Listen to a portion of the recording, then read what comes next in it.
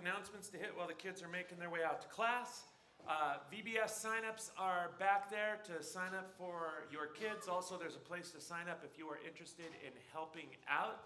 Need lots of help for that. Online signups for Jam Camp are ongoing, and so if you haven't signed up and you want your kid to go, you better get on that because Mitchell says it will fill up. If you have questions, talk to him. There's 2 more flower barrels in the back by the shack, and so all of these were filled up. I mean, I was blown away. But there are 2 more back there if you're thinking, oh, I had flowers, I was going to plant them. You got one more chance. And then worship team is always recruiting, but we make the announcement every once in a while. If you're a singer, if you are an instrumentalist, or if you like working with the tech team, flipping slides, you got to have a certain kind of attention span for that, or running sound, running the video feed and kind of doing the switches that need to be done there. If you're interested in any of that, talk to Pastor Jeff. And then the summer guidelines are basically, hey, go out and enjoy the summer. We will miss you if you're not here on the weekends. We totally understand. We're always happy to see you when you are here. But don't get to May and think I haven't been back to church in 3 months. I can't go back now. All right? Always come back. Always come back. So part 40 in this lesson series, looking at the story of the Bible. And today we are to the day of Pentecost, when the church begins. Now, I grew up hearing this word Pentecost over and over and over. I knew it was the birthday of the church, but I never knew what Pentecost meant. Turns out Pentecost literally the word means 50th. And it was a celebration. It was one of the festivals that the Jews commemorated every single year. And it was a festival reminding them, celebrating, honoring the day that God gave them the 10 Commandments. Now, the reason it's called Pentecost, or 50th, is because that event occurred 50 days after the Passover. You remember, people of Israel are enslaved. Moses comes, Pharaoh, let my people go. No, I won't. And then plagues go back and forth. Okay, I'll let them go. No, I won't. And finally, after the Passover, the people are free. And through a series of hair-raising events that happen during all the time after they leave Egypt, including the Red Sea and all these other things, 50 days later, they find themselves encamped around Mount Sinai. And God comes down in the form of fire. He rests his glory on the top of that hill. He speaks to Israel and doesn't just give them the 10 Commandments. That's the day they enter into a brand new covenant with God. Well, it was it was the only covenant with God at that point. And it was a covenant where God said, if you will follow the stipulations of my covenant, then I will be your God and you will be my people. And you'll be my holy nation, my kingdom of priests. And they say yes. And so God then gives them the stipulations of the covenant, the 10 Commandments, we call them now. And that's what people celebrated on the day of Pentecost, the day that God came down to his people, the day that God gave them a new covenant. On Pentecost in AD 33, 50 days after Jesus died on Passover, 47 days after he was resurrected, 10 days after he had ascended back to heaven, his people were 120 of them at that point. Okay, just 120 at that day. They were gathered together because Jesus told them to. He said, wait. In Acts chapter 1, verses 4 through 5, before he ascends, he says, do not leave Jerusalem until the Father sends you the gift he promised, as I told you before. John baptized with water, but in just a few days, you will be baptized with the Holy Spirit. And they had no idea what that was going to look like or what that was going to mean, but they were all gathered there, probably in the temple. And they were waiting to see what was going to happen. And on that day, God came down again in the form of fire. And he entered into a brand new covenant with his people that would change everything, not just for the nation of Israel, but for all of mankind. And the way Luke describes it is pretty amazing. He says there was a sound like a tornado, like a hurricane. And then fire comes from heaven. And this time, see, in the Old Testament, the fire was deadly. The glory of God, people couldn't stand before it. And God warned them, if you get too close, you will die. As a matter of fact, his glory comes down on Sinai in the form of fire. And he says, don't get too close. Don't even touch the base of the mountain because it's fatal for you. But on the day of Pentecost, AD 33, the fire comes down. It's not just that they can touch it now, it inhabits them. It indwells them. We sang the song, This Little Light of Mine. That's where this idea comes from. Luke says it's this sound like a rushing wind, and then the fire comes and it inhabits all of them, and it looks like they're like, the way it sounds like Luke's describing it to me, it looks like they're a candle. Right? That there's a little flame going on up there. And nobody knows what to make of it. And people that are in the temple, they see what's happening. There are tens of thousands of people there in Jerusalem that day to celebrate the day of Pentecost. One of the most important holidays in the Jewish calendar. And there were a lot of them that were there that day that would have been there 50 days ago on Passover. Because a lot of times what Jews would do is, they're scattered all over the empire.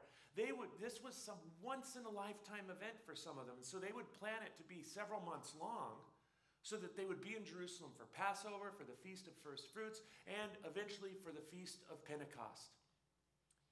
And so there were people there, scholars say assuredly, who had been there also on Passover. And everybody knew what had happened on Passover, right? That's just 50 days ago. That's like, look back to Easter. How long ago was that for you? These people, they knew what happened on Passover. They knew that Jesus died that day. They also knew that there were rumors everywhere in Israel that tomb, well, it wasn't even a rumor that the tomb was empty, right? That was a fact. But the rumors were, what happened to the body? Is the body still dead? His followers say, no, he's alive. There's rumors popping up everywhere in Israel that he's alive. And now they're all gathered back in Jerusalem for Pentecost. And there's this sound and there's this fire. And those people that follow Jesus, the ones that were saying that he's actually alive, they got fire coming out of their heads. What is going on? They all gather around. And in Acts chapter 2, verse 12, it says, amazed and perplexed, they asked one another, what does this mean? And what they are told turns their lives upside down. Let's watch this. Turned upside down exactly like that, but you get the picture. They come up, they know what's going on, right? And suddenly something that they can't explain is happening before their very eyes. And they ask this question, what is going on here? What does all of this mean? And Luke says that they're all speaking in these different languages as the Holy Spirit gave them the ability. And Peter stands up and he answers this question. And his answer is the very first sermon that is ever preached in the history of the church. And what he tells these people, many of whom had been there 50 days ago when Jesus was killed, probably many of whom had been in the crowd when Pilate stood up and said, I want to release one of these two prisoners to you, which one? And they said, Barabbas, give us Barabbas. And he said, well, what do I do with Jesus then? He's innocent. What do I do with him? And the crowd shouted, crucify him, crucify him. A lot of the people that are in the crowd that day, on the day of Pentecost, in the temple, saying, what does this mean? Were in that crowd. And Peter gets up and says, that guy Jesus, who you killed, I used to think that when Peter said, this Jesus whom you killed, God has now made both Lord and Savior, that he was just being generic. You guys, all of mankind really killed Jesus, right? We're all responsible. We all sinned. He had to come and die for all of us. We all killed him, right? It's like, okay. No, Peter is pointing at people who were in that crowd. This Jesus whom you crucified, God has resurrected. Death could not hold him. And now he has ascended to his throne. He has made him both Lord and God and Savior. And the people, they look at Peter and they say, what can we do? We're sorry. What can we do? Now, I don't know about you. I would imagine that God's response to that question would be, those of you that were in the crowd on Passover, those of you that were responsible for my son's death, nothing you can do. That's it. You're done, right? You get out of here. Now, the rest of you, let me tell you what you can do. No. These people say, what can we do? And this is what Peter says. Acts 2, verse 38. Each of you must repent of your sins and turn to God and be baptized in the name of Jesus Christ for the forgiveness of your sins. Then you will receive the gift of the Holy Spirit. Absolutely remarkable. Absolutely amazing. Blows me away every time I think about it. And we will spend the next 3 months going through the book of Acts, the main storyline of the book of Acts. And we will see what a church is supposed to look like and what our responsibility as members of that church is. What should I look like? What should I be doing? We will spend 3 months talking about that. But for today, what I want to focus in on is this concept of Pentecost. Why did it happen on the day that it happened? Why did the church begin on the day that the church began? Did God do that on purpose? And what does it mean? What does it mean for me? What does it mean for you? What does it mean for the church? What does it mean for the world? We're going to ask the same question that the people that were there that day asked. What does this mean? What does Pentecost mean? Number one, it means absolute equality. All right? Absolute equality. Not outside the church. Outside the church, there is still, even in the first century, there's still slavery. There's still all kinds of injustice. There's still all kinds of problems. But within the family, within the church, I think Pentecost is saying this means absolute equality for all of us. Acts chapter 2, verses 5 through 7. At that time, there were devout Jews from every nation living in Jerusalem. When they heard the loud noise, everyone came running, and they were bewildered to hear their own languages being spoken by the believers. They were completely amazed. How can this be? And the way that this can be is because of Jesus. Now, what's fascinating to me is the first sermon ever preached wasn't preached in a specific language, right? I mean, maybe it was, but we're not told if it is. We're not told what it is, if it was preached in a specific language. Peter probably spoke Aramaic. It was probably his natural tongue, the language that he just thought in. So maybe he preached in Aramaic, and there was a whole United Nations thing going on that God was creating this miracle. Have you ever seen, somebody will be in the United Nations giving a speech in English or Russian or German or French, and then all the people that can't speak that language are listening to headphones, right? And they're having it translated on the fly. Maybe it was sort of like that, right? This miraculous thing that God does where almost like from Hitchhiker's Guide to the Galaxy with the Babelfish, right? It's like, oh, now I understand what's going on. But we don't know if Peter spoke Aramaic or if he spoke it in Hebrew or if he spoke it in Greek, which was sort of the language of the empire. Which is kind of fascinating that God decides to have his New Testament, the story of him invading this world, the great rescue, the story of his son's life and the beginning of the church, that God said, I want this book. The Old Testament's written in Hebrew, right, which was the common language of the Jews. But the New Testament is written in what's called Koine Greek, which means common Greek. It wasn't even highfalutin Greek, right? Because the Greek of Homer and Aristotle and Plato and Socrates, that Greek was like you had to have an extremely high education level to read it. And God's like, no. We're going to write this in the most common, basic Greek language that there is. People in high-class society would have been shocked and appalled. They would never be caught dead speaking or reading common Greek. And God's like, that's how I want this story told to the world. It's remarkable. And we don't know for sure what language Peter uses, but we know this. Whatever language he uses, and I kind of think that probably what's going on is Peter is speaking God's language. A language that everybody can understand. He doesn't even know that he knows this language. God's doing this sort of miracle. He can understand what he's saying, but doesn't know what he's saying. And the people that are out there, no matter, Luke lists 16 different language groups that are there that day. All of them understand it in their own language. Why does God do that, do you think? Why doesn't he have it spoken in a... Tell us, the first sermon was given in this language. I think the reason is because for God, there's no one language that's more important than any other. There's not a language of God. There's not one culture that's more important than another. And this was really hard for the Jewish people to understand and to let go of. The rest of the book of Acts we're going to look at over the next 3 months. One of the main themes running through the entire thing is how the Jews, all the Christians at this point were Jews, right? And it won't be until later that they start taking the gospel into the Roman world, into the Gentile world. And once they do, it's like they don't know, do we make the Gentiles become Jewish? Because right now, all the Christians are Jews. This is what it means to be a Christian. Well, those people aren't Jewish. What is that? And there is going to be this struggle.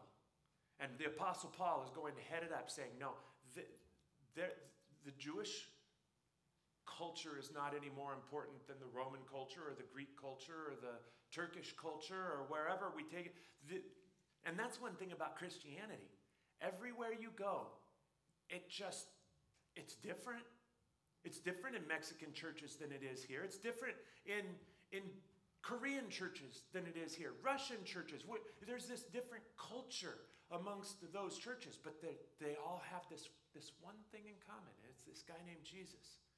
And how when they live their lives being who God called them to be, and the church is what the church is supposed to be, their light shines brightly even 2,000 years later, which is absolutely remarkable. But even beyond just all of the different cultures that we kind of look at now, even just amongst American Christianity, there are so many different church cultures. Have you ever noticed? You ever gone to any of the other churches on this, just even on this one loop road? There are like a dozen churches just within, you could walk to probably a dozen churches within a half an hour from here. And driving, forget about it. There's hundreds. It's like you go, no one is the same. You can go to one church on this road and everybody will be dressed up, suits and ties or dresses, and they'll be sitting in pews, and they will be singing out of hymnals, songs that were written in the 1700s, 1800s, 1900s. Don't be bringing in any of that stuff that was written in the 2000s, man, because that's, that's how they're singing, right? Then you've got, like us, right? Pastor Jeff's got a guitar. He's got a little drum thing here that when it's actually working, he's beating on that thing if there's not a drummer up there. And sometimes we'll have a couple other guitarists. We'll have some other singers there. There's other churches on this road that you go, and it is like every service is like a full-blown concert. There's fog machines, and there's lights flashing everywhere. And it's like this whole production, right? Which one's the right way? Which one's better? Right? Now, we all have our preferences, right? But I think that Pentecost says, no. One culture is not better than another. Let's watch this. What does that have to do with Pentecost or culture or anything else that you've been talking about? Just this. There are churches on this road that when the preacher gives the sermon, he stands behind a podium. He never moves from behind the podium. He's very quiet. He's very composed, right? Other preachers that they are storming back and forth on the stage, right? They'll even storm down the middle of the thing, and they'll be yelling and they'll be screaming, and then they'll cry a little bit, and then I've heard that there are preachers on this road who will show these ridiculous video clips in the middle of his lessons. And it have nothing to do with really the point that he's trying to make. And you might think, why would anybody do that? There is a point. There is a point to it, right? There's a reason. And sometimes it's to make a point. Other times it's because there are people that are out there that would never even consider walking into any one of the churches anywhere around here because they think, there's nothing. I know exactly what's going on there, and I don't need any part of it. And then somebody will go home and say, preacher at my church showed a clip from Old School today. As a matter of fact, some of you may have just tweeted it out. I'm in church and you won't believe what I just watched. Hashtag old school, hashtag took one in the jugular, right? And people will be like, no way, right? One time I showed a clip from South Park. I know. I'm almost embarrassed to say it. But it was like the man, bear, pig, right? Half man, half bear, half pig. I think that's hysterical. I think that's funny. I showed it at church. About, 3 or 4 months later, I went up to have dinner at the Arch House, the group home up here on Highland Road that we support. And I was sitting down to eat, and one of the kids was like, that as far as I could remember, had been coming to our church for, forever, right? Now they only stayed there for 8 months, but it's like, anyway, he says to me, when I first came, I wouldn't go near your church. And I was like, oh, really? And I said, what changed that? He said, one of the kids came back and said you showed a clip from South Park. And I thought, I got to go see what's going on at that place. And he said, so I came that next week. He goes, I haven't missed a Sunday since. And I thought, wow, with some ridiculous little clip from South Park. Now, none of the clips I show are my endorsement saying, you should go watch this, right? It's like, no, you probably shouldn't watch Old School until you're like 50, right? I mean, it's like, but that one clip is hysterical, But that one clip will draw people to Jesus. Now, is that the best way to do church? It's the way I like to do church, right? But it's not the best way to do church. And the other preachers doing church a different way, it's like absolute equality, right? In God's eyes. For us, the individuals in the church, the Apostle Paul would eventually write this in Galatians 3, verse 28. He'd say, there is no longer Jew or Gentile, slave or free, male and female, for you are all one in Christ Jesus. What does he mean? That means that, outside of the church, there's still racial divisions. There's still socioeconomic, financial divisions. There's still gender divisions. But within the church, all of us are equal. And when the church does that, the church shines brightly. And people look at it and they're like, well, that shouldn't work. That should never work. Here we are 2,000 years later. It's a miracle. It is. And we'll talk more about what the church is supposed to be as we go along. But the second thing that I want to hit very quickly, and we're going to have to hit it very quickly, is that Pentecost teaches us, is that Pentecost means a perfect covenant, right? It's not just a new covenant, it's a perfect covenant. The original Pentecost and what they celebrated every year after that was to celebrate what, at this point now, when Jesus has come and gone and is getting ready to return, sort of, is the old covenant, right? And that covenant, I don't think that it was meant to have an intermediary between God and the people, but that's exactly what ended up happening because the people couldn't stand it. They found themselves gathered around Sinai. God descended in the form of fire. He started speaking to them, saying, if you will follow the terms of my covenant, then I will be your God and you will be my people. And so let me tell you what the terms of the covenant are. No other God before me.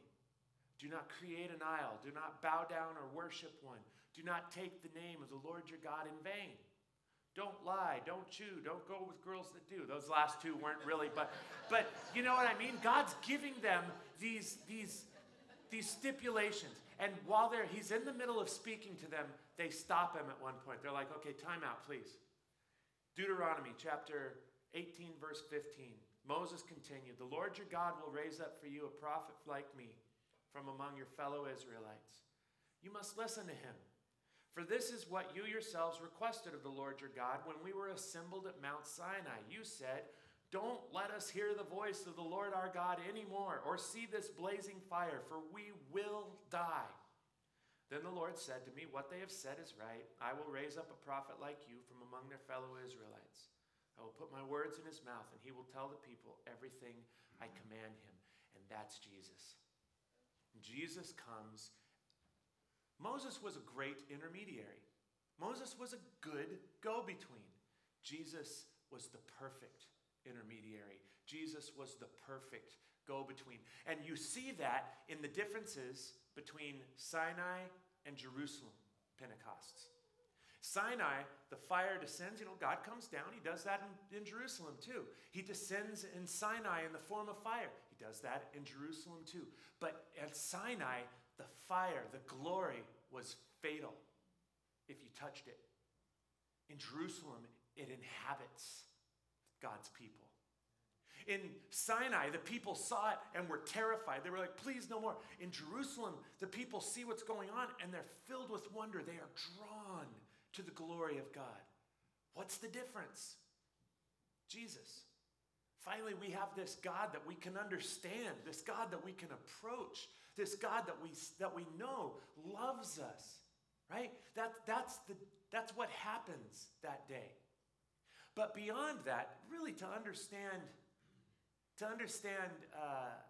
Pentecost, you got to go back even further than the 10 Commandments in Exodus 20. We're going to go all the way back to Genesis chapter 11. Very strange story that we didn't even talk about as we went through our story of the Bible series last fall, but we need to talk about it in order to understand Pentecost. The Tower of Babel. Very strange story. Story where people all spoke one language. And they gathered together and they said, we're going to build a tower and we are going to ascend to God. And God comes along and says, no, you're not. And so he confuses them. He splits them up into different languages. They can no longer understand one another. So conflict arises. The project is abandoned. And I always thought, that's weird. Is God afraid that they were actually going to ascend to him? No, he's not scared. Here's what I think is going on. He wants to make absolutely sure that we are under no illusions that we can never ascend to God. You can build a tower as tall as you want. That's the whole point of even the Old Testament.